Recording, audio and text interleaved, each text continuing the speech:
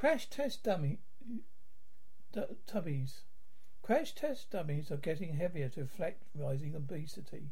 Mock collisions help calibrate seatbelts and airbags.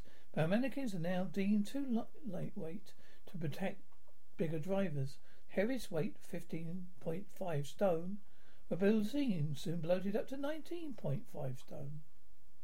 Obese people 79% more likely to be injured in a crash than the average male. US figures show more than a quarter of adults in England are obese with a BMI over 30. Seatbelts and airbags are normally optimized for adults weighing 11.5 stone. Safety ratings system Euro NCAP announced new measures this week.